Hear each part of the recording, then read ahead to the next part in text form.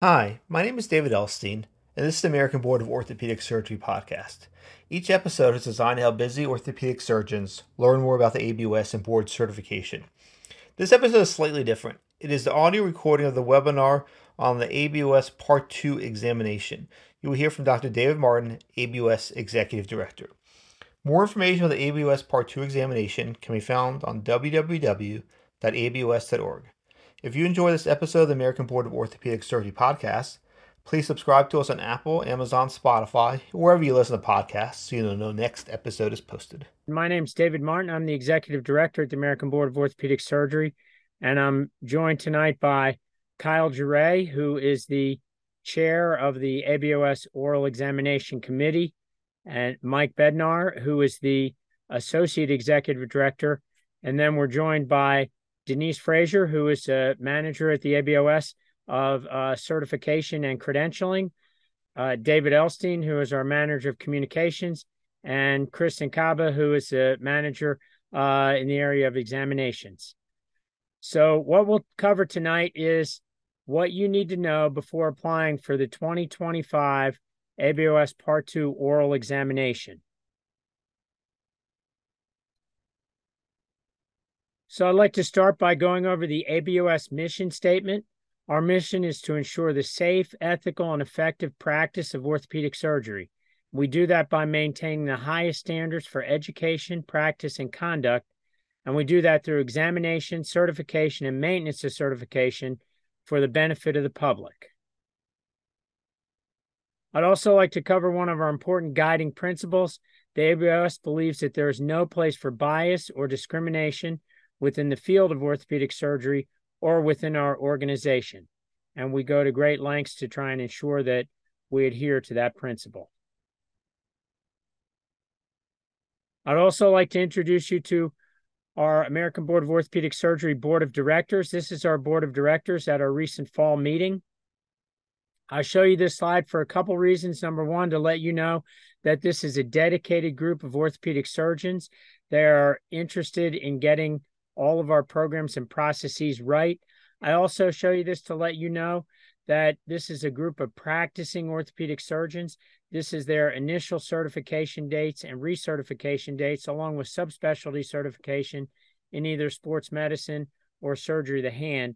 I'll let you know that each of these individuals is a practicing orthopedic surgeon who goes through the same processes as you and I to become board certified. So let's go through an overview of what we'll cover tonight. We'll talk about this board certification requirements, specifically the requirements to sit for the Part II oral examination, which is the end point of becoming board certified. We'll talk about the application, cover some nuts and bolts about the application. Then we'll cover the case list. A case list has to be submitted with the application. And with that, we'll talk about our ABOS patient-reported outcomes program. Finally, we'll answer any questions that you have. Once I finish my remarks, then if you raise your hand in Zoom, we will unmute you and call on you and then answer your question. If you have your question answered, go ahead and lower your hand, and then we'll move to people who have new questions. So the ABOS 2025 Part II Oral Examination, preparation for that consists of 4 parts. Number 1 is meeting the requirements, and we'll talk about those. Number 2 is to submit a case list, a surgical case list. Number 3 is to complete the Part II examination application. And number 4 is to submit the application fee with that application and case list. Please understand that all of these documents and fees are submitted through your ABOS dashboard. And you get to that by going to our website at abos.org, log in with your unique username and password. So what are the requirements to sit for the Part II oral examination? You must take the oral examination within 5 years of passing the ABOS Part I examination. During that 5-year time period, you're considered ABOS board eligible. If you complete a fellowship during that time period, that time in the fellowship does not count towards the total of 5 years. You do need to have a full and unrestricted license to practice medicine in the United States or Canada. That license is not required if you practice full-time with the federal government, with the military. You must start practice and have been granted hospital admitting and surgical privileges on or before November 1st of 2023. That's for the 2025 examination. So you must have hospital admitting surgical privileges by November 1 or before. You also must be continuously and actively engaged in the practice of operative orthopedic surgery other than as a resident or fellow or the equivalent of that, and you must be in one location for at least 17 consecutive full calendar months from that November 1 start date, and that takes you through March 31, 2025. So the 17-month requirement is inclusive of those dates, November 1st of 2023 to March 31st of 2025. Your hospital and practice affiliations must remain the same during that 17-month time period, and you must maintain full admitting hospital and surgical privileges throughout that time period. And that's at one practice location. That's not just staying in the same town, that's staying in the same practice. Those hospital privileges at one of those hospitals at least must include those 2 dates from November 1 of 2023 through March 31 of 2025. It's not 6 months and then 6 more months and 6 more months. It's 17 continuous months at least one of those hospitals having full admitting and surgical privileges. So submitting the case list. What you need to do is submit all consecutive surgical cases from January 1 to June 30 of 2024. That is a change. We've moved the case list from April to September to January to June. And those are cases in which you're the primary surgeon. You don't enter cases if you're the co-surgeon or an assistant surgeon. There is a list of procedures, a list of CPT codes that includes procedures that you don't need to submit, and that's found on our website at abos.org. As you submit your case list, we will ask for an MRN, medical record number. That's the hospital or surgery center medical record number. If that facility doesn't assign a medical record number, and sometimes that occurs not until the time of surgery, you can use a chart number initially and then change that as you go through the case collection period to the medical record number. That medical record number is for you and for the hospital to be able to identify that patient. So at the end of the time period, you're going to need to take that case list from each institution to medical records and have them verify that those are all the cases you did during that time period. So that's what that medical record number is for. Your cases are also submitted through your ABOS dashboard. There are detailed instructions, and there's an information packet that's called Information Packet Preparing Your Case List, and that's found on your ABOS dashboard. There are a number of videos that will help you upload and input cases, and those instructional videos are also found on our website. So many people ask, why do we do a case list? Why do we collect a case list? We collect a case list that allows us to assess a candidate's practice. We're orthopedic surgeons, and so we need to assess the operative practice of orthopedic surgery for each individual who would like to become board certified and be an ABOS diplomate.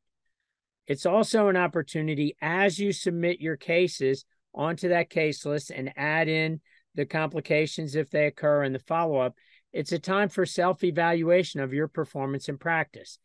At the end of the time period, when you submit the case list, we then do an evaluation, compare your case list to other case lists, and we will give you a feedback report that will allow you to compare yourself with both all of the orthopedic surgery peers who submit a case list during that time period, and then also for peers in your subspecialty. In addition, finally, and most importantly for our webinar tonight, that case list is the basis for cases that we choose for you to present at the time of your oral examination. So we collect a case list throughout your career at each point of both certification now and then recertification throughout your career. We feel that's a critical way to evaluate candidate or diplomate's practice. The patient-reported outcomes we like to collect on all of the patients that you operate on in that 6-month period. We will collect those for all of those surgeries during the collection period. What you do is enter the case information at the time you schedule the surgery. So you can start now. That's open for the cases that are scheduled in January. You can have a staff member enter those cases as they're scheduled, and you will need an email address from the patient. What we will do with that email address is then send out patient-reported outcomes questionnaires on pain interference and physical function at time before surgery, preoperative status at 6 months, and then at 12 months after the surgery. And we have communication templates in the packet that's posted to your dashboard that will help you communicate to your patients what the patient-reported outcomes are all about. We then use that email to solicit those questionnaires at those 3 time periods. The questions vary based on their patient response and the surgical site. So some are for upper extremity, some are for lower extremity. And it's a graded questionnaire such that it's really 5 to 7 questions that allow us to make a judgment in each of those categories as nationally validated questionnaires. They're available in both English and Spanish. If you'd like to see what that questionnaire looks like or how it works, you can register yourself as a patient with your email address, and then you'll get the first questionnaire. You need to delete that case at some time before you finalize your case list. And then we utilize that outcome information by our credentials for our credentials committee. We also will give you a patient-reported outcomes report so you can, again, see how your patients and your patient-reported outcomes look when compared to a national database. This is what that patient-reported outcome screen looks like, and you can see it's general information. You input the hospital. So the first is a drop-down menu for the hospital, surgical center, or office surgery. You put in the ID, their initials, their age, patient sex, and then if they prefer Spanish, the date of the surgery. You can describe the surgery. This says 100 characters. What we're looking for in the surgical description is something that identifies the case to both the board and to you. So that would be right total hip arthroplasty, left distal biceps tendon repair, open reduction, internal fixation of an open tibia fracture, those sorts of things. There's an area for, you don't have to describe in detail a whole lot of information and fill the 100 characters. What we want is how, if we said, what case did you do today? That's the type of information we need there. It's not a place to put a paragraph. It's a place to, a short description of the procedure. Then the anatomical area you'll put in. If the patient opts out of a patient-reported outcome, you can click that box, and then you enter their email address and submit that, and that will allow us to then input that. As far as the, we'll input their email, and then they'll get the questionnaire. Once you're entering the case, once you've done the case, this is what that page looks like. If you have put in that information in the patient-reported outcome screens, those areas of this will be pre-populated, but then you'll put the date of your last follow-up, ICD 9 or 10 codes, your treatment codes, and then, again, that brief description of the operation. We don't need history there. We just, again, need the operation, the anatomic region, and then on the right side of the screen is an unexpected reoperation and an explanation, unexpected readmission. And then if you click yes on any one of those 3 complication categories, anesthetic, surgical, or technical, or medical, there'll be a drop-down menu that will allow you to classify those. So let's talk about the application. The application is now available. The application and case list are due August 15th, 2024 at 4 p.m. Eastern Time. These are hard deadlines. Again, August 15th, 2024 at 4 p.m. Eastern Time. The application entry site will close at 4 p.m. That's a hard deadline. Application, it requests things that are routinely found on applications of this type that you're used to filling out. A couple notes, it will ask for each of your practice locations, and you'll need your partners' names and their emails. If you have a large practice, we limit that to 12, I believe, with email addresses. And you also need hospital and surgery centers where you have admitting and surgical privileges, and we need a current letter indicating your original appointment date and the dates of your appointment.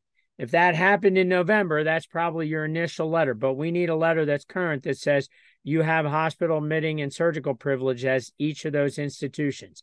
In addition, at each institution, we'll need names and email addresses for chiefs of staff, chief of surgery, orthopedics, emergency medicine, radiology, anesthesiology, the head of orthopedic nursing, and the OR nursing supervisor, or the equivalent in each of those categories. We need your state medical licenses, the dates of those, and the license numbers. And then finally, for our peer review program, you'll select from a drop-down menu of ABOS diplomates 5 diplomates who are familiar with your practice that aren't anywhere else in the application.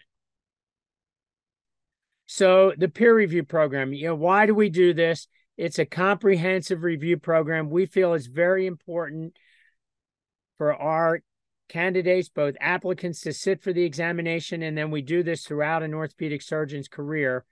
And they get an electronically accessed survey that asks questions about your patient care, your surgical skills, your professionalism, your communication.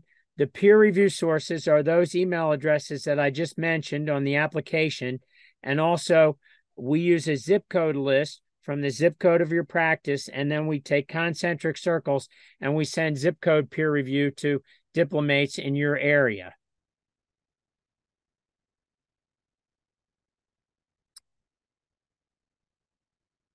So let's talk about costs and expenses. When you submit the application, it's $975 if you submit by 4 p.m. on the day of the deadline, and you'll submit the application, the case list, and the application fee. I will tell you, as it gets closer to 4 p.m. And more people are on the website, it can run some more slowly. So I would not wait till 3:45 p.m. on that date. I would probably get it done a few days sooner. If you don't get it done, there is a 2-week extension that incurs a late fee of $500 additional, but that can take you to 4 p.m. Eastern time on August 31st, 2024. At the time of the examination due in June of 2025, there's a $1,350 examination fee.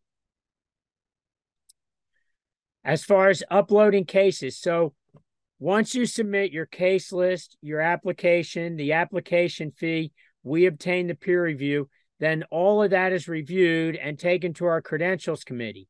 They review that. If you're approved to sit for the examination in April of 2025, you'll receive a list of 12 selected cases, and those are the 12 cases you'll present at the time of the oral examination. You'll then begin the upload process. Again, you get that case list at 12 selected cases in April of 2025. You'll have until early June to submit all the documentation. That's documents and images. There are instructions on the website as to what you should upload and what you should not upload. That's in an information packet contained on the ABOS dashboard. Again, I would encourage you not to wait until June to start uploading that documentation. You should start in April when you get that case list, those 12 selected cases, excuse me. So on the day of the application, some of these things may go without saying. Dress in professional attire. Keep in mind that'll be in Chicago in July of 2025. Follow the email instructions that you get very carefully on where and when to show up and meet for the examination. Everything that you submit for those 12 cases will be available on the computer screen that you'll be able to see at the time of the examination, and the examiners will be able to see that as well. Keep in mind, after you upload, you can look at that information on the site so that you'll be able to see what you've uploaded and how it will look at the time of the examination. At the time of the examination, that will consist of 4 sessions of 25 minutes each, 5 minutes of break time in between those sessions. And in each of those sessions, you'll present 3 of those 12 cases. There'll be 2 examiners, and they will ask you questions about the 3 cases that are chosen for that session. So it's about 8 minutes per case. So it's a short period of time. You really want to be familiar with your cases and what you've uploaded at the time of the examination. How is the examination scored? Each examiner scores each case in 9 different areas, 9 different facets of our scoring rubric. The scoring rubric is pictured here. It's available on the website. You can click on it. It's a PDF that you can download and print and look at that. So each examiner evaluates each case in these 9 areas. They use the scoring rubric and evaluate each case in 9 areas. They don't pass or fail. They grade cases. And so it's critical for you to be familiar with the scoring rubric, both as you upload your cases, as you prepare to present the cases, and then as you present the cases. And then each examiner is graded by psychometricians. We evaluate their severity leniency, adjust each of the scores, and ensure that each candidate receives as fair an application as we possibly fair an examination as we possibly can make it. There are videos about preparation on our website. There are videos about the scoring rubric. My advice to you, this is what the examination booth looks like. This is actually in Chicago, an examination booth. My advice, if you remember anything about the upload process now, that will take place in April of 25. Do that yourself, do it early, and practice using that website, using the platform you will use at the time of the examination. Hints, be honest with reporting your complications. It's never good when you're presenting a case in Chicago and there's a complication of one type or another that doesn't appear on your complication listing.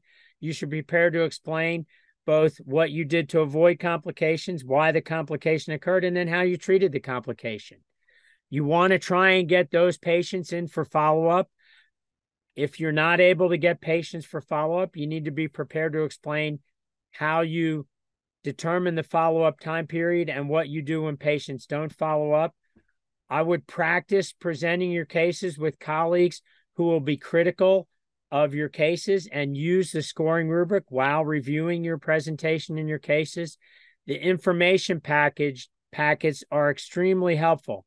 Yes, they're long and detailed, but I would encourage you to look at those very carefully because they include all of the information that you should need to be successful. You need informed consent on each of the 12 selected cases. That's obviously a big deal. And so you want to have the informed consent form ready to upload. Obviously, again, some of these things go without saying. You probably don't want to argue with the examiners. They don't give feedback, so they will ask you questions. You'll give an answer, and they'll move on to the next question.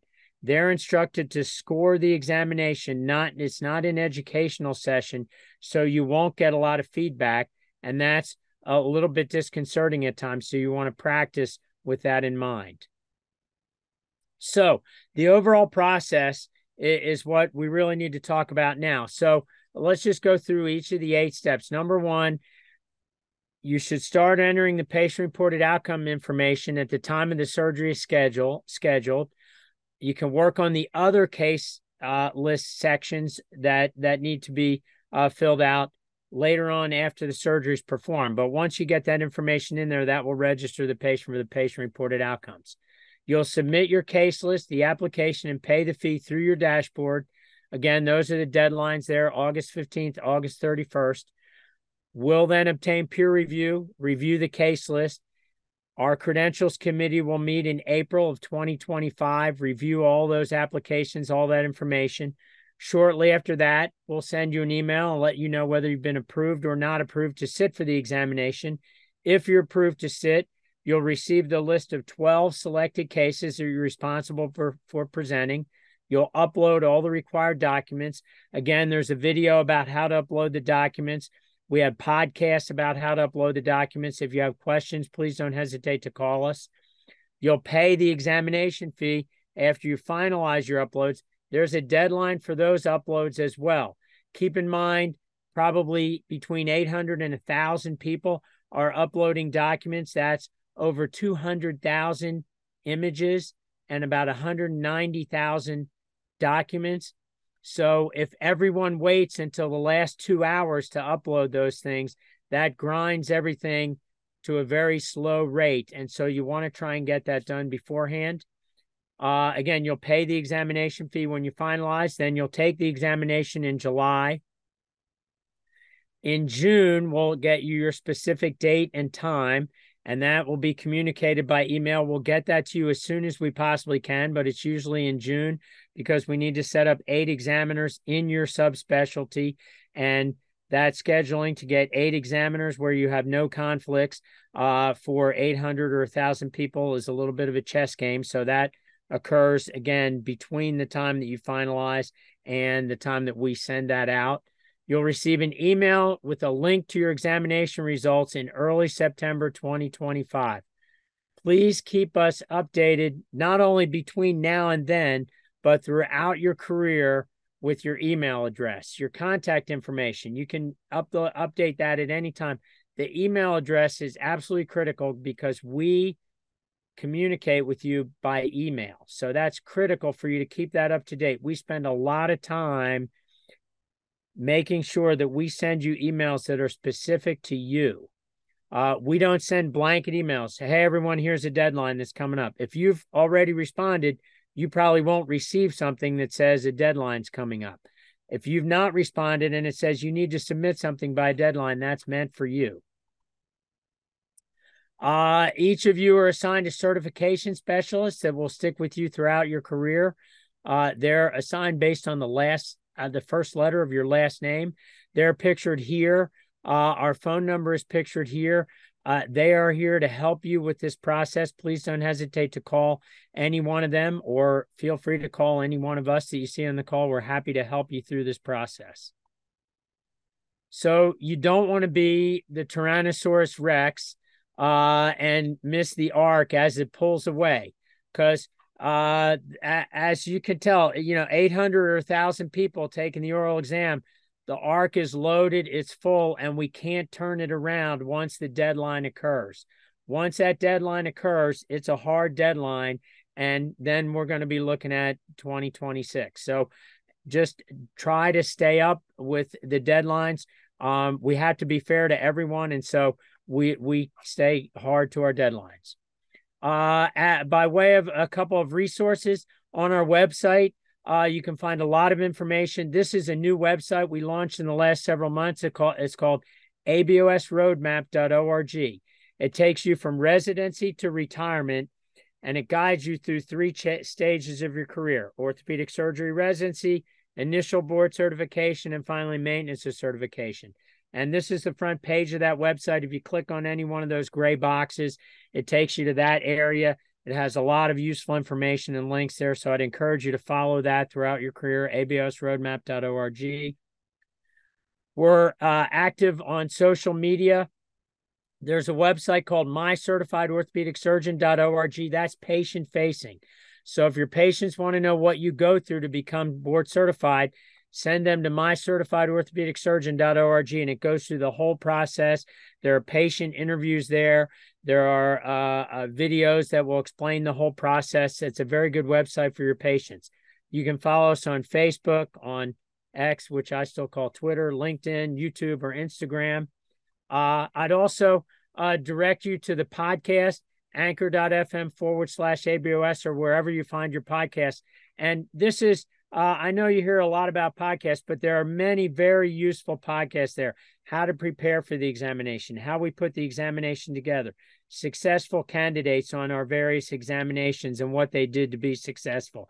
And then there are some really pillars of our community that are interviewed by David Elstein and talk about their career in orthopedic surgery. I think they're short but very informative, and I really encourage you to check those out. That's the end of the comments that I have. My contact information is here. We'll now start answering questions. Again, raise your hand in Zoom and we'll call on you in order. This webinar will be posted tomorrow to our website. It will be posted to YouTube, and an audio-only version will be posted on our podcast. So we really appreciate your attention, and I will stop sharing my screen and we'll start to answer questions at this point.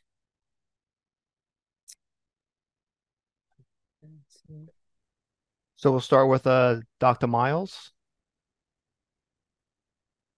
Hi, thank you so much. For those applicants who are going to be backdating their case log because they're out for whatever reason, How are you handling the patient reported outcomes?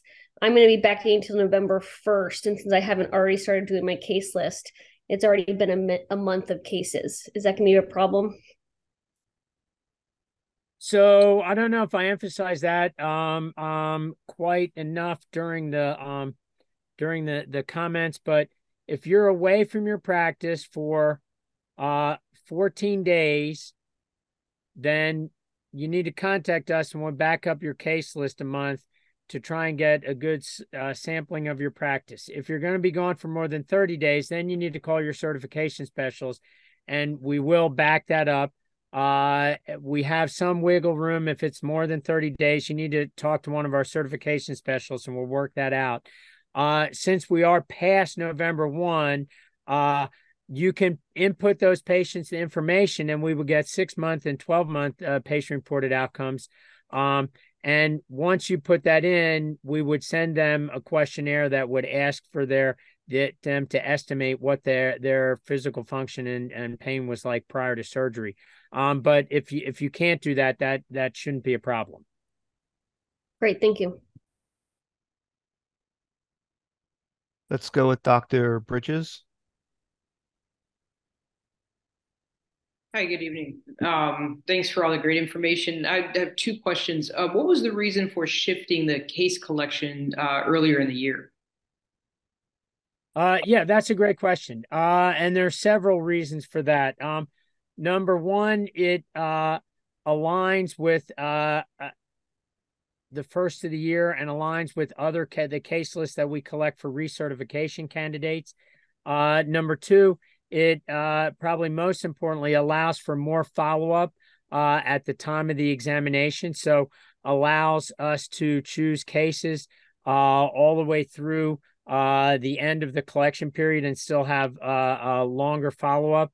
And finally, it helps us to move the due dates for the application in the case list earlier in the year.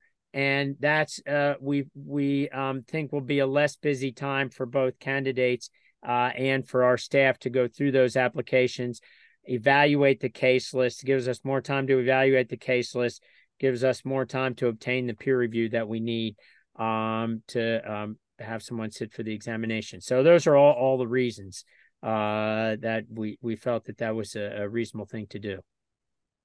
Okay, thank you. And what are some reasons why you wouldn't be able to sit in April when you get the email? So you are you mean after the credentials committee evaluation? I guess that's what I'm understanding. So our credentials committee evaluates the case list. We have a computer algorithm that evaluates each case list, looks for complication rates, looks for some outlier type cases. And then those case lists are evaluated by a group of case list evaluators. Peer review, if there's negative peer review, that's evaluated by our credentials committee. Various issues on the application, licensure issues. Those are the types of things that would cause someone not to be able to sit at the time of the examination. So overall evaluation of your practice at the time of the credentials committee meeting. Okay, thank you. And David, isn't there a minimum number of cases that could also lead into that problem? Sure. Although at the time of if you don't, in the 6-month time period, there's a 35 case minimum. So we need all the cases for that 6 months. But if you don't get to 35 cases, then you actually can't sit for the examination. So we try to identify that at the time a person's finalizing their application. So that would happen in August. But yeah, that would be another reason not to be able to sit for the examination. That's correct.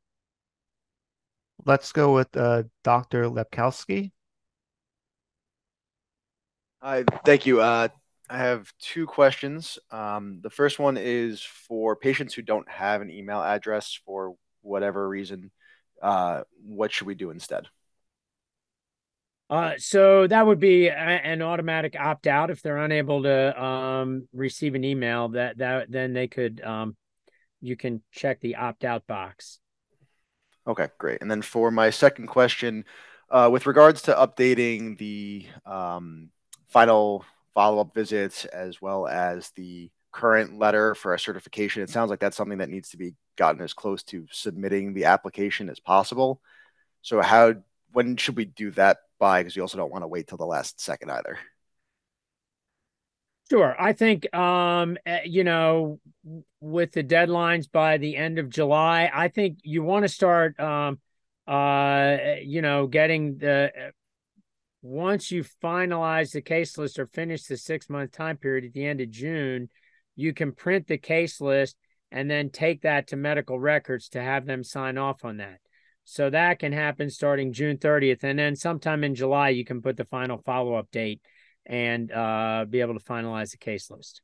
And same for that certification letter as well. The medical record certification letter, yes. Yeah. Okay. Thank you. Sure. Let's go with Dr. Rutkowski. Thank you. Thanks for hosting this webinar. I have two questions as well. The first is about that certification letter regarding our period of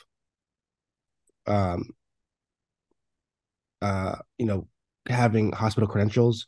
You said that we need to have a current letter. How current does it need to be? I just don't want to run into the situation of requesting it from my hospital in June or something, and it takes them a month to get it. So what's the earliest date we can have on that letter?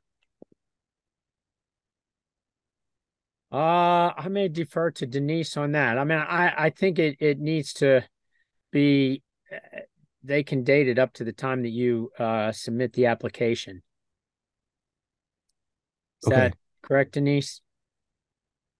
Okay, thank you. Yes. And then the second question is about submitting.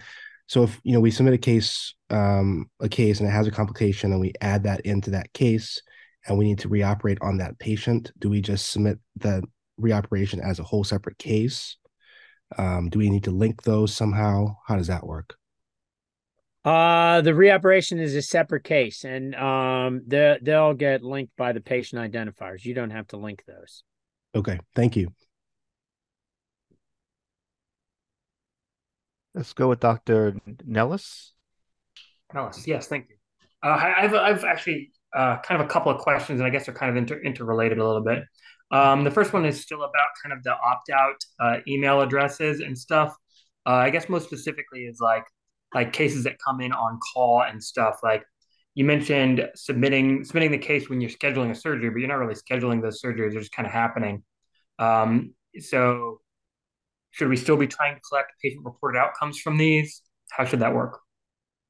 Yeah, so that could be submitted afterwards if at the first post-op visit, or once you have that information from the patient, and then they're asked to estimate what they were like before the surgery. That actually, with the patient-reported outcomes, the PROMIS system has been pretty reliable, so that you can enter those after the time of the initial surgery. Yeah, obviously trauma won't be entered before the surgery for sure. Sure, right. I guess on that same vein, as far as the opt-out and email addresses and stuff goes, older populations, fair amount of indigent population.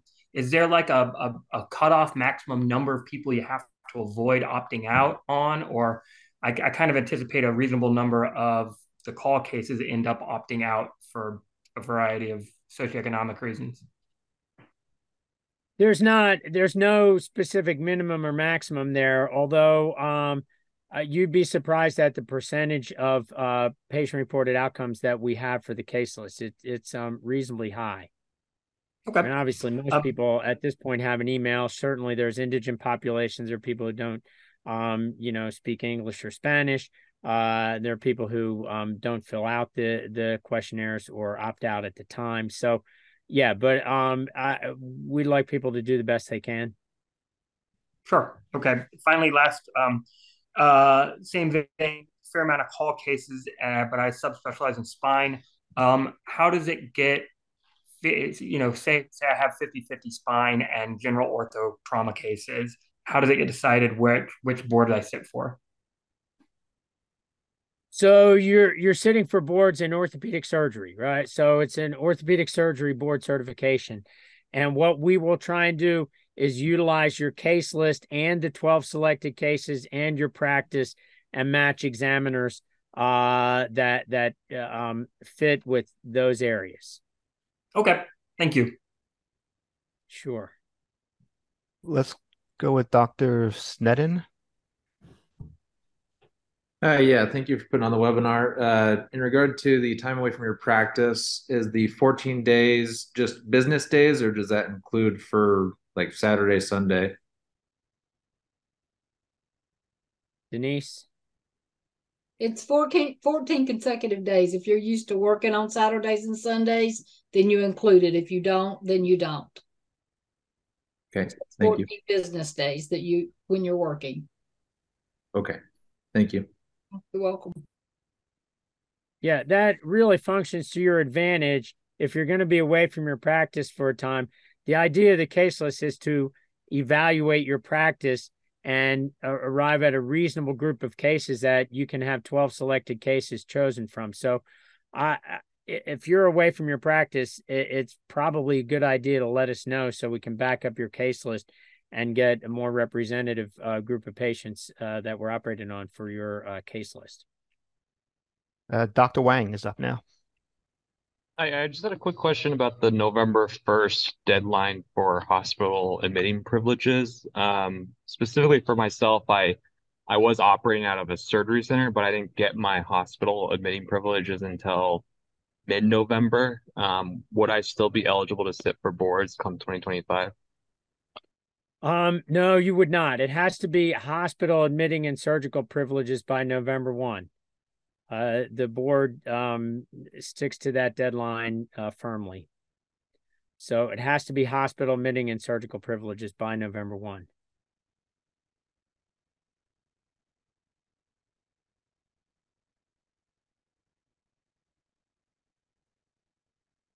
Let's go with Dr. Still.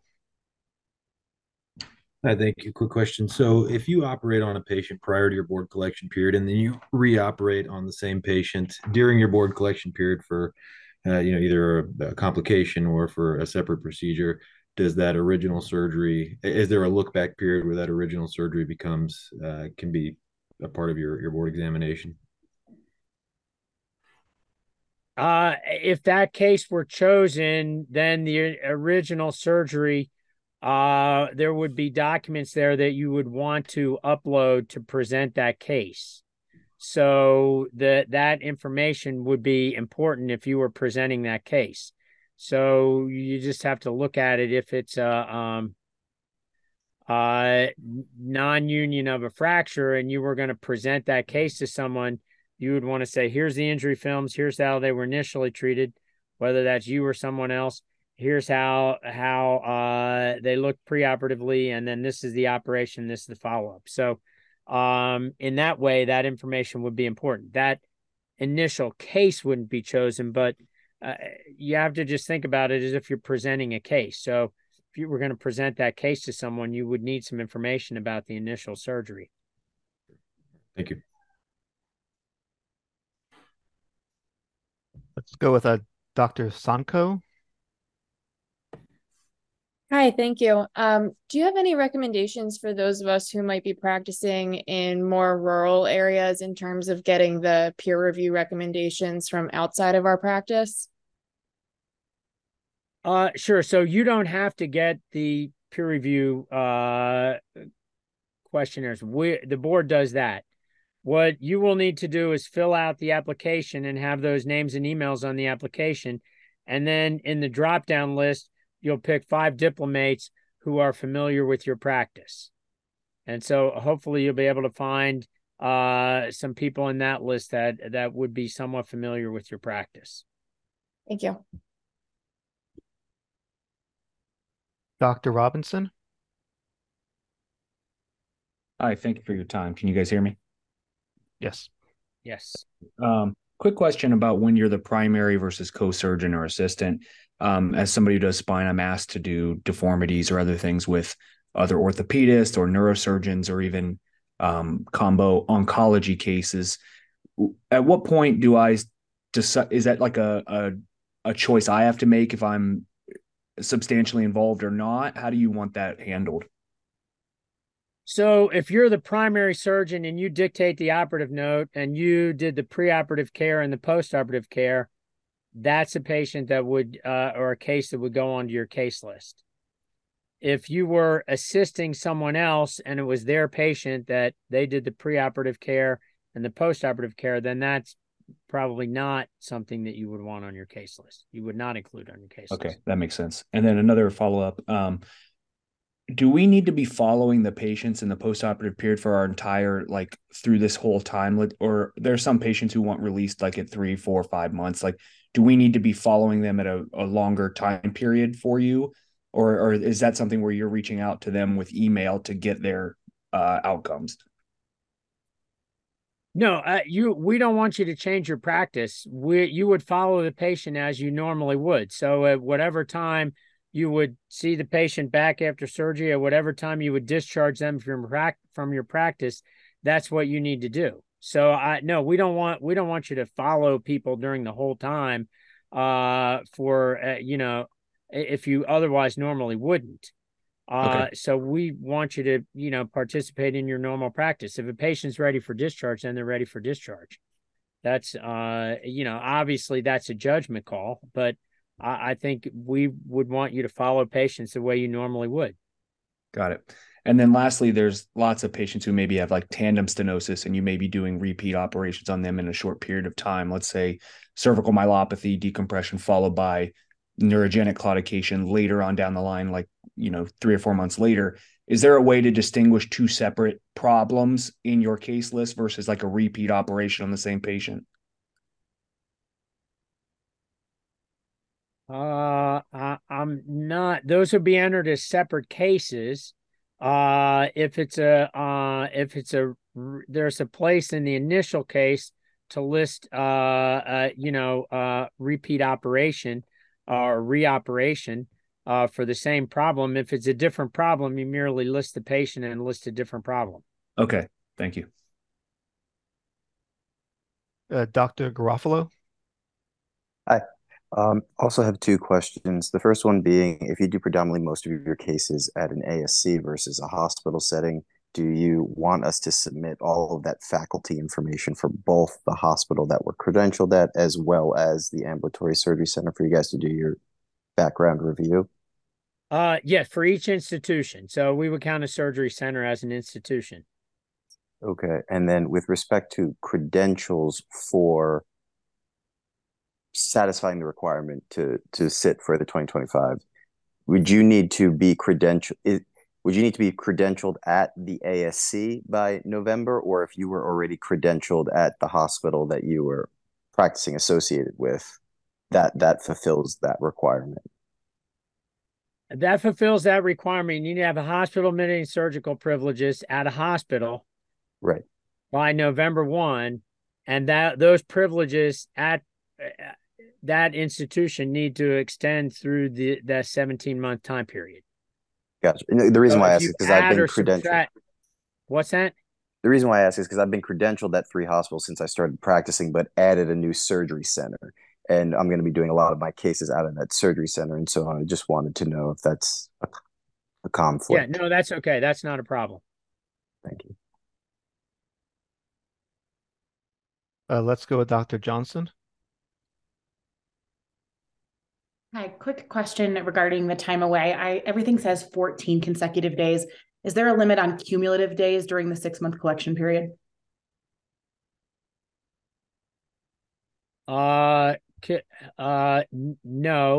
That might incur the 35 case minimum, but I guess you mean like 2 days here, 2 days here, 2 days here, like that? Yeah, like over the course of 6 months, taking a few intermittent week-long vacations. Yeah, no, that's fine. Yeah, that's fine. I did have one other question. So regarding in the scribe system, the complications report, there's a couple of ones like hypotension, hypoxia. Are there thresholds where you'd want us to report those? Or are those intraoperative, post-op day 1, or are those, brief periods overnight kind of thing?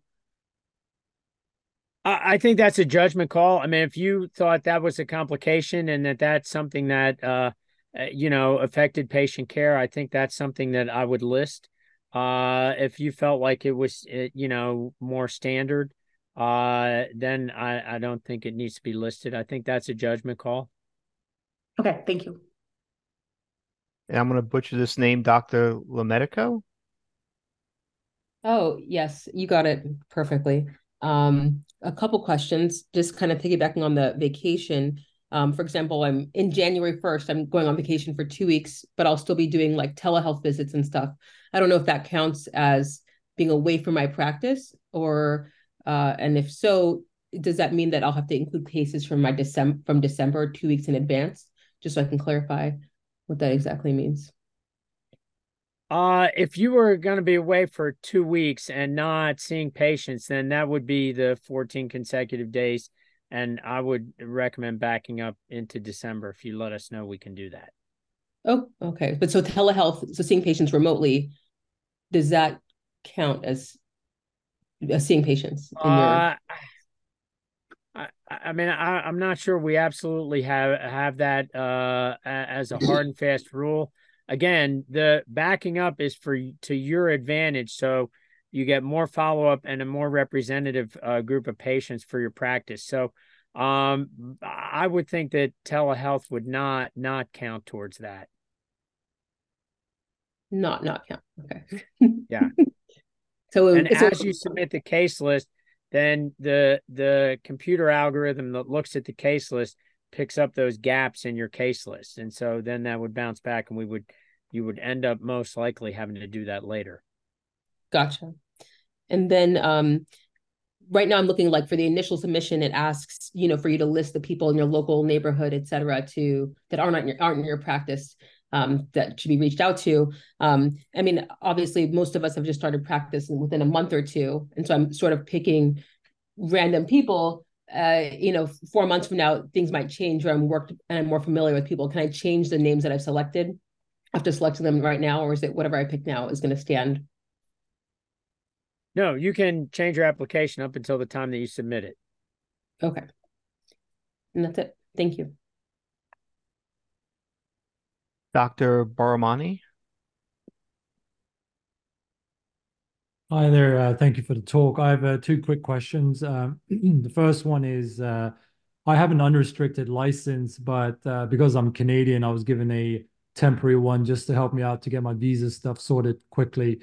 I'm eligible to apply for a full license, and I will be doing that soon. But I just wanted to check if I'd still be eligible to sit the exam in the year that we're saying if I currently hold a temporary but unrestricted license. Denise, I would defer to you, but I think if you have an unrestricted license at the time you apply and you can meet all the other requirements, I think that would be okay. Okay. Are you practicing in Canada or the United States? No, I'm practicing in the US. Okay, and we will accept your Canadian license also. Okay. I mean, I gave up my Canadian one to pick up a Texas license. That's why. But I got a temporary license because to help me out with my visa just to have it in time. But I'm applying for my full license now, but it might not come in January 1st. That's why. So are you operating now? Yeah, I'm operating because I have an unrestricted license. It just has a shorter end date. It just ends in about a year, the temporary one, but I'm applying for my full one now. So That's accepted. okay. Yeah. And then the other quick question, I think other people sort of alluded to it as well. The picking the peers, for the peer review. I work at an academic center. Most of my referrals from other orthopedic surgeons are coming from within my group itself. We're a very large group. I don't have much contact with community surgeons. If anything, they're actually sending their revisions to me. I'm not really in talk with them about my cases. Do you have any sort of advice on how to pick out these sort of these surgeons in the community? If they're referring patients to you, you can use them as your references. They'll be able to complete our evaluation form. Okay. Okay, perfect. Thanks a lot.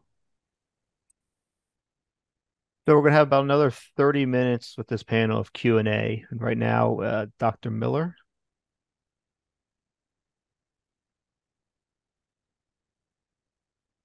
Hi, can you hear me? Yes. Yes. So I also had two questions.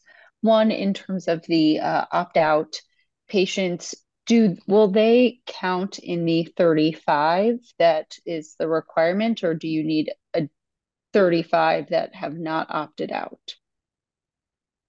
No, the opt-out only applies to the patient-reported outcomes. So the surgical cases are what counts towards the 35. Okay. And then my second question, I don't know how much of this you guys can speak to, but I think it's no surprise. Well, it's no, uh, let's see, how do I want to say this? The failure rate over the past few years has been increasing. And at least from those that I've talked to, there's not a lot of feedback, as you mentioned, as to how you do. And why that may be the case. And so I'm just wondering if you can speak at all to, are there things that as future sitting surgeons we can do to maybe be better prepared for that? Sure. That's something that we've looked at very carefully.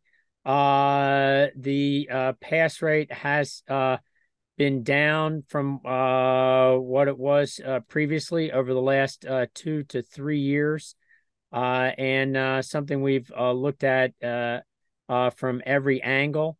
And I think basically the points that you heard during the presentation, paying close attention to the scoring rubric, uploading your information for the 12 selected cases, yourself making sure that the documents are in order, the images are in order, and they're a good representation of your cases. Practicing going through that on the platform to make sure the documents get in the proper order and that the appropriate documents are there.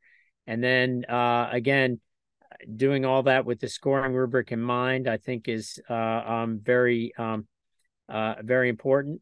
Again, practicing your presentations, knowing your cases is certainly critical, and knowing the features around each case. And then the feedback is hard. The examination is designed to get to a pass-fail plus-minus decision, is not designed to lead to feedback or to make people better orthopedic surgeons or to make them better at taking oral examinations. Not that that's a talent that you would want to acquire, but so that makes the feedback somewhat difficult. But it's certainly something that we've tried to make the process as open as possible. And all those features, the videos that are on our website, I would really encourage people to watch, to pay close attention to the again, the information packet that's there now talks about how to put the case list together, how to go through the application process. Once the selected cases, the 12 cases are posted, then there'll be another information packet, and to start on that early and make sure that you have access to all the documents. I think all those things contribute to someone being successful. Thank you. Dr. Richard? Hi, can you guys hear me? Yes. Thank you for the talk tonight. So my question is back to the November 1st deadline. I've had hospital privileges and surgery privileges from before that at one facility, but my group is trying to get me to expand to another hospital. From my understanding, you only need those privileges at one facility from before November 1st. It's okay if you obtain them at separate hospitals. You can obtain other privileges, but you need to keep those hospital and surgical privileges at the place that you start September 1st through March 31st of 2025. Thank you. Dr. Yoon? Is there somewhere on the application where we indicate our subspecialty, or you decide that for us depending on the cases that we submit? So actually both of those things. There is a place on the application to indicate subspecialty. And then we again, try and tailor the examiners that you come in contact with the case list and the 12 selected cases. Then let's say I do quite a bit of bilaterals, like one side and then a couple of months later on the other side for, let's say, a carpal tunnel. If one case was out of the collection period and the other case was within the collection period, or is the surgery that was happened to be out of the case collection, the board collection period, like still fair game during the exam because we're examining the whole patient, or is that case because like not really within the scope of the questioning process?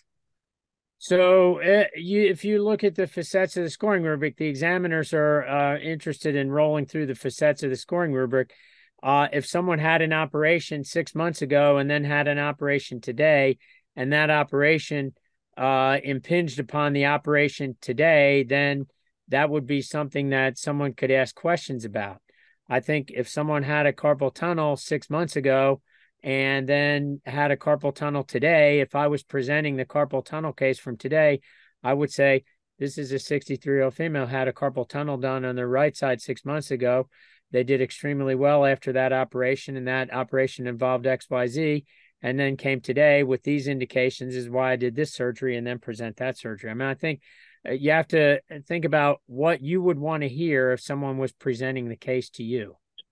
Okay, thank you. Dr. Carr? Hi, yes, thank you for putting on the webinar again. My practice already collects patient-reported outcomes preoperatively and at 3, 6, 9, and 12 months. I'm a little worried that if the patients are getting 2 emails, 2 patient-reported outcomes surveys to fill out, that they may not exactly understand that or may get confused on what they should be filling out. If I get the patient-reported outcome data for all of my patients, is there a way to submit that to you guys from my current collection? Yeah, that's a good question. Unfortunately, it's not something that we've been able to accomplish thus far. So what we would like you to do is explain to the patient, and again, we have communications in the information packet that you can use, and say, I'm in my board collection time period, and you're going to get 3 emails from the American Board of Orthopedic Surgery. That will be in addition to the other emails. It's a short communication, a short questionnaire. It'll take maybe 5 minutes of your time. Really appreciate it if you would fill that out for me during the case collection period. It is a little bit of an increased burden, but we'd like for you to do that if at all possible. Of course. Thank you. Sure. Dr. Zuskov?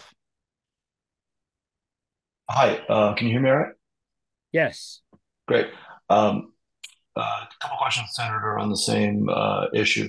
The move up of the board collection window, sort of speaking for myself, obviously you're capturing a more nascent portion of folks' practices. And if you're still in that ramp up phase where you're doing primarily call cases, not a lot of elective stuff, and you get 40 cases or something like that, is that viewed as a detractor in your application if you're just barely above the 35 case minimum? No, the 35 cases is 35 case minimum. So that's set to allow a good evaluation of the practice, set to allow us to have a reasonable set of cases to choose the 12 selected cases from. So no, that's not a problem. Got it. And then if your subspecialty training is in, let's say, joints, but the elective practice is not up and running yet, and you're just doing mostly call type cases, is that a detractor from your application or not really? No, it's not. Gotcha. And then will your examiners then be more trauma-centered folks and less joints, or do you just kind of look at the case list, look at your fellowship training, and then just pick a list of folks that's a little bit above?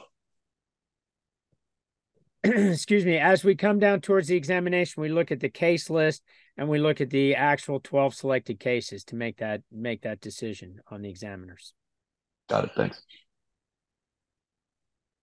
Dr. Lorenzana? Thank you. Hopefully, a quick question.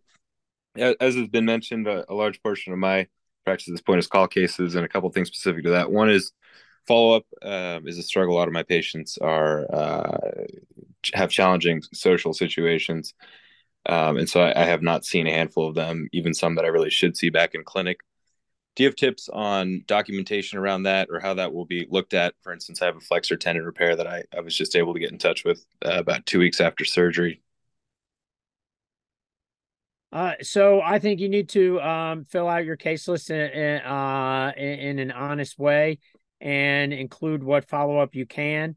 If those cases are chosen and there's not any follow-up, you can let us know and we may be able to choose a different case.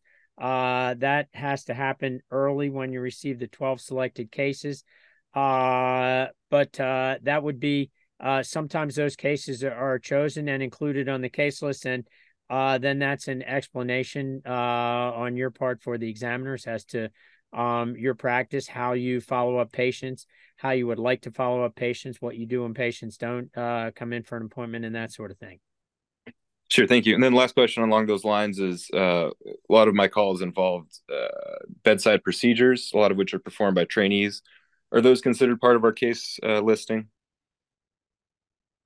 If they're surgical cases and they have an operative note and you're the primary surgeon, and the CPT code is not on our list of codes not to include, then that would be something that would be included on your case list. Thank you. Sure. Dr. Mayo? Yeah, hi, thanks. So I am getting credentialed at some hospitals because my group is credentialed there, and as a sports surgeon, I have little to no intention of ever doing cases at those hospitals because we don't take call there. How do we approach that as far as, do we need to get the full list of letters from the chief of surgery and all that if we've never done a case there? Denise, I'll defer to you. My answer would be yes. I mean, we're interested in where you have privileges and making sure we get information from those hospitals. Got it. Thanks. Sounds good.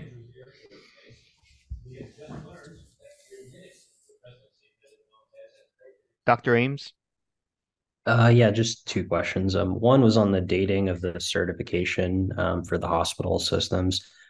Like, can I get that letter today saying that, I got privileges on this date, my privileges expire this date, and I'm currently in good standing, or do I have to wait to get that letter?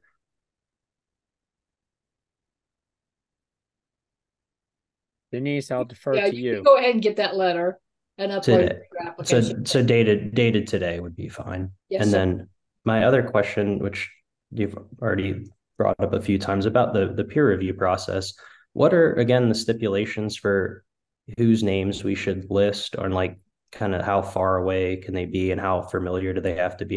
There aren't many orthopedic surgeons that are not within my group that I'm either referring patients to or getting referrals from.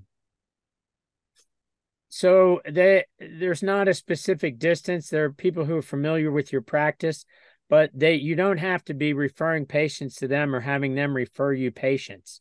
I see. They can be orthopedic surgeons. They need to be board certified ABOS diplomates, but they can be in your general geographic area, and that's fine. Sounds good. Thank you. Dr. Nestler? Yeah, I just had a question. Is it just an automatic opt-out for those with dementia or non-English or non-Spanish speaking patients?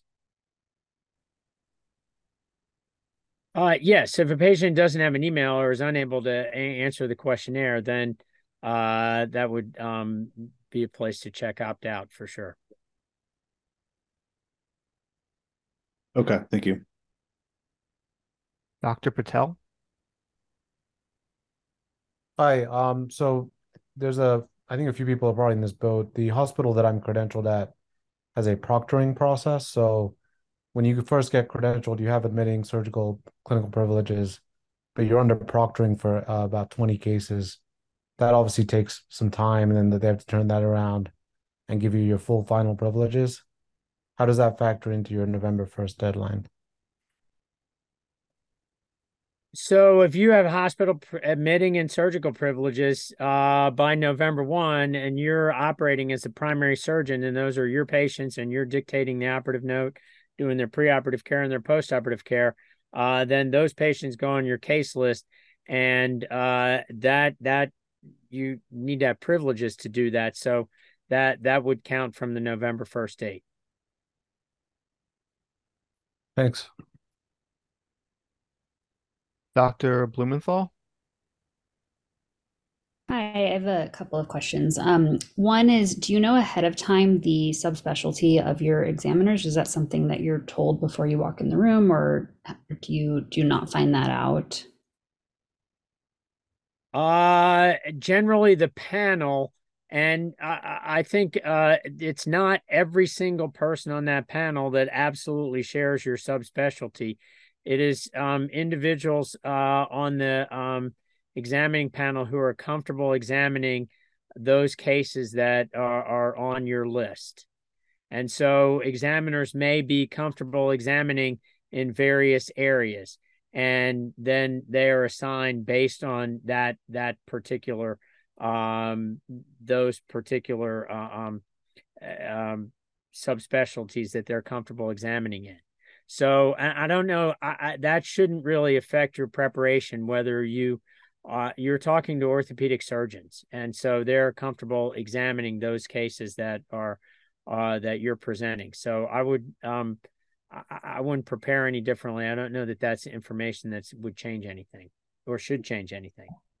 Thanks. And just second question, you had mentioned that for cases that lack follow-up, if the case is selected, that you could let the board know that there isn't follow-up for that patient. I'm trauma, and a lot of my patients in one hospital in particular have trouble following up. Is that something that I should do when those cases are selected, or just it doesn't matter because it's kind of an anticipated possibility with trauma patients?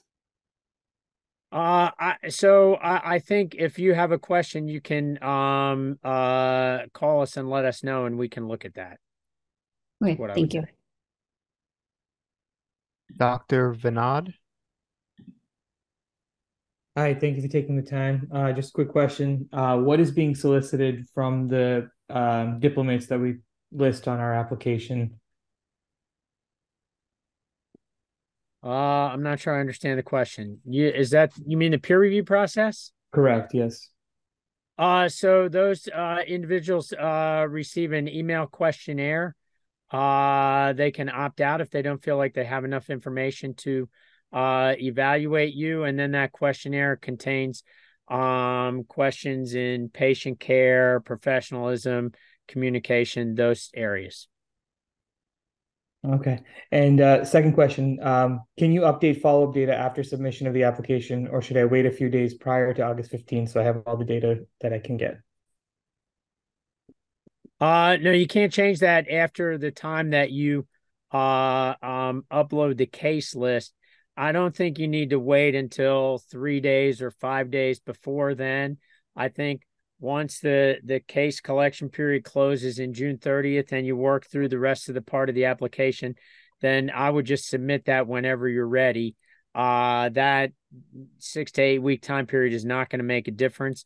And if any of those selected cases follow up in the time between the end of the case collection period and the time that you receive the 12 selected cases, you can include that follow-up and present that at the time of the examination.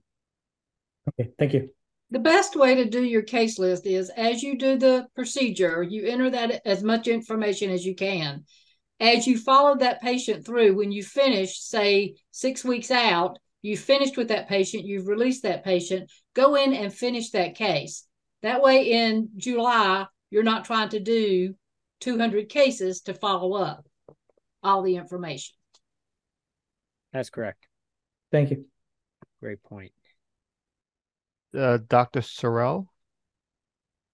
Yes, hi, can you hear me? Yes. Yes. Good. So thanks very much for the presentation. I have two questions. One, similar to some other people here, I have already attained hospital privileges before November 1, but my practice wants me to get hospital privileges at another hospital. Do all of those hospitals count towards a 35 case minimum, or only the hospitals that I was privileged at before November 1? No, all the cases that you do during the case collection period, wherever they take place. But you do need to keep the hospital privileges at the hospital that you started on November 1st through March 30th of 2025. Great. Thank you. You can add, but you can't take that one away. Okay. And then second, and you may have gone over this, I had a patient thing. I was a little bit late to the conference. Our case collection period starts January 1. The only reason so I've already been doing some cases, but I'm not technically in boards collection unless I'm out for greater than 14 consecutive days and need to backdate. Is that right? Yes. Great. Okay. That's great. That's it. Great. Dr. McKnight?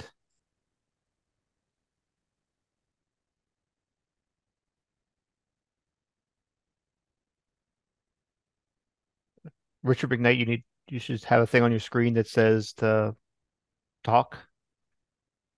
Oh, can you hear me now? Yes. I was talking to myself. So one question, just around the informed consent, do we need to consent every patient during that 6-month period for the patient-reported outcomes, or is it only the 12 patients that end up being selected we need to have the informed consent for? So that maybe there's a misunderstanding. The informed consent is for the surgery. I mean, that would be the usual consent form that you obtain prior to surgery is what that's for. There's not an additional consent. No, there's no additional. For the patient-reported outcomes are completely separate. That's just something that you want to make sure you have access to. Okay, gotcha. And then you guys, I think you already answered this. If you're credentialed at multiple hospitals, like 6 hospitals, and you will only ever operate at 3, you still need to get all the information for those people or just get rid of those credentials. Well, even if you get rid of the credentials, we still need to know about any place that you've had privileges during that time period. We need to know about and we need information from. So Okay. we need all those hospitals. I mean, right? You can understand. Maybe it probably doesn't apply to anyone who's on the call, but if you get privileges at a hospital, misbehave, get rid of those privileges. Actually, that's information that the board would probably want to know, or you would want us to know that about your colleague who did that. And so that's why we need information from all of the hospitals, whether you operated there or not. Gotcha. Makes sense. Thank you. Dr. Dorman? Yes, quick question. So I was granted temporary privileges at an admitting hospital in August, and that wasn't like finalized until mid-December. I was like being proctored and stuff like that, but I assume that, even though I had temporary privileges, that's still adequate for the November 1st deadline, even though I have like permanent privileges at the hospital or credentialing until December. Those temporary privileges will count. Okay. When you get your letter, they need to include that information on that letter. Okay, perfect. Thank temporary privileges in August. Yeah, it was just under review until like December 3rd or something like that. So, okay, perfect. Thank you. You're welcome. Dr. Clark? Hi, thank you for the information. So I am an employed doc, so I work in a Kaiser, and I'm trying to figure out with the familiarity for peer review questions in particular. How familiar, how do we define familiarity with my practice, given that I have a captured audience and I can't really have other people treat my patients because of insurance reasons and things like that?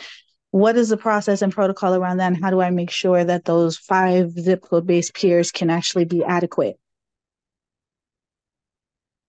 So the zip code is separate and we take care of that. So that's not something that you need to worry about. We take a zip code concentric circle around your practice and we'll send peer review to individuals in that particular concentric circle.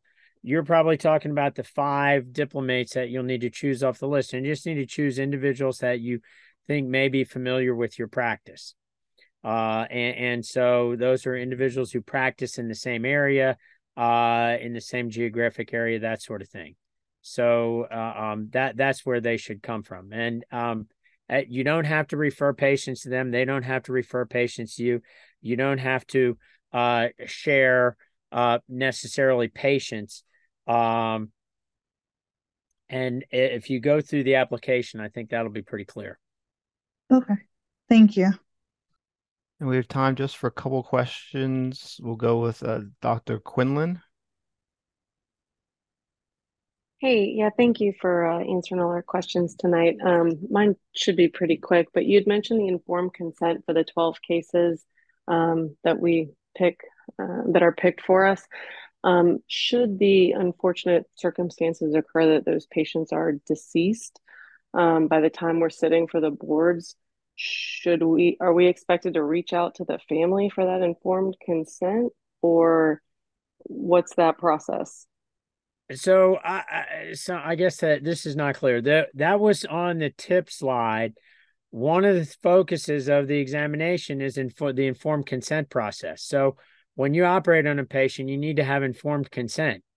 So that is that process. And generally, I don't know of an institution that doesn't have an informed consent form that the patient signs saying, I understand the surgery and I agree to proceed.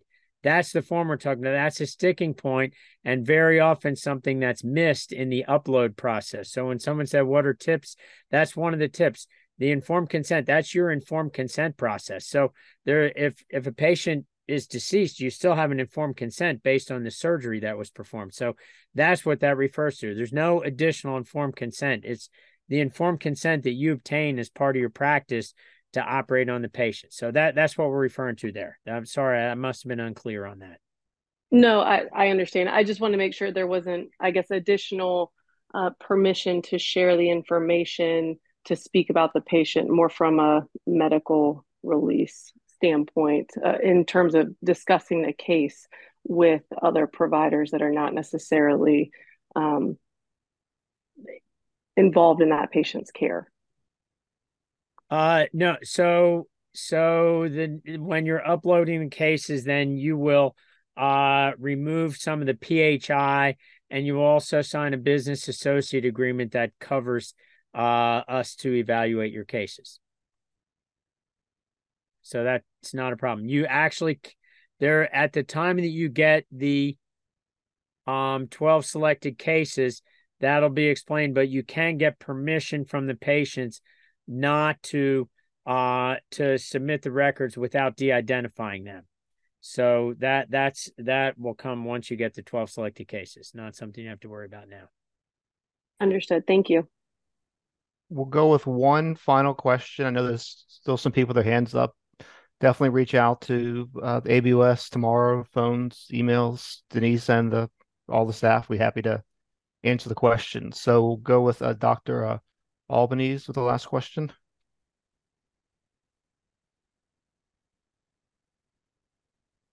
Oop, I might have just logged her off. Hold on. Wait. There we go, Dr. Albanese.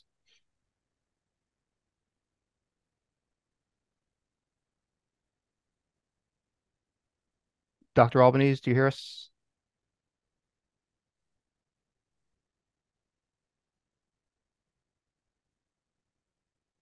Can you hear me? Yes. Okay, I'm so sorry about that. Thank you for taking my question. This is regarding the July 2025 date to sit for the actual exam. For anyone who has health issues, pregnancy related issues, peripartum, in that period, in terms of getting our date, is that flexible at all? Will there be multiple dates to test, or how is that being addressed currently? So generally, the oral exam is given in the third week of July. This year we did have an alternate date examination in October for individuals with life events. We would anticipate that we would take care of people who had life events around the time of the examination in July, both in 2024 and in 2025. We don't have details about that yet, but I would presume that we would take care of individuals with an alternate date in those years as well. Keep in mind that doesn't change any of the deadlines that we talked about. So the deadline for getting your case list in, the case collection period, when you receive the 12 selected cases, when the upload needs to be done, all of that will remain the same. Thank you so much. Sure. So hopefully we answered most of the questions. If you do have questions, please don't hesitate to call the ABOS office, and we'll get you hooked up with your certification specialist, or I'm happy to take phone calls and answer questions as well. We really appreciate your attention, appreciate your being here for the process. And again, if questions come up along the way, it's far easier to answer those earlier as opposed to later. So please don't hesitate to call us and get a question answered before you run too far down the field in the wrong direction. Again, thank you very much for your attention. We'll sign off, but we're here to answer your questions and hopefully work through this process with you. Take care and good night. And this will be online tomorrow to our website, YouTube, and the podcast.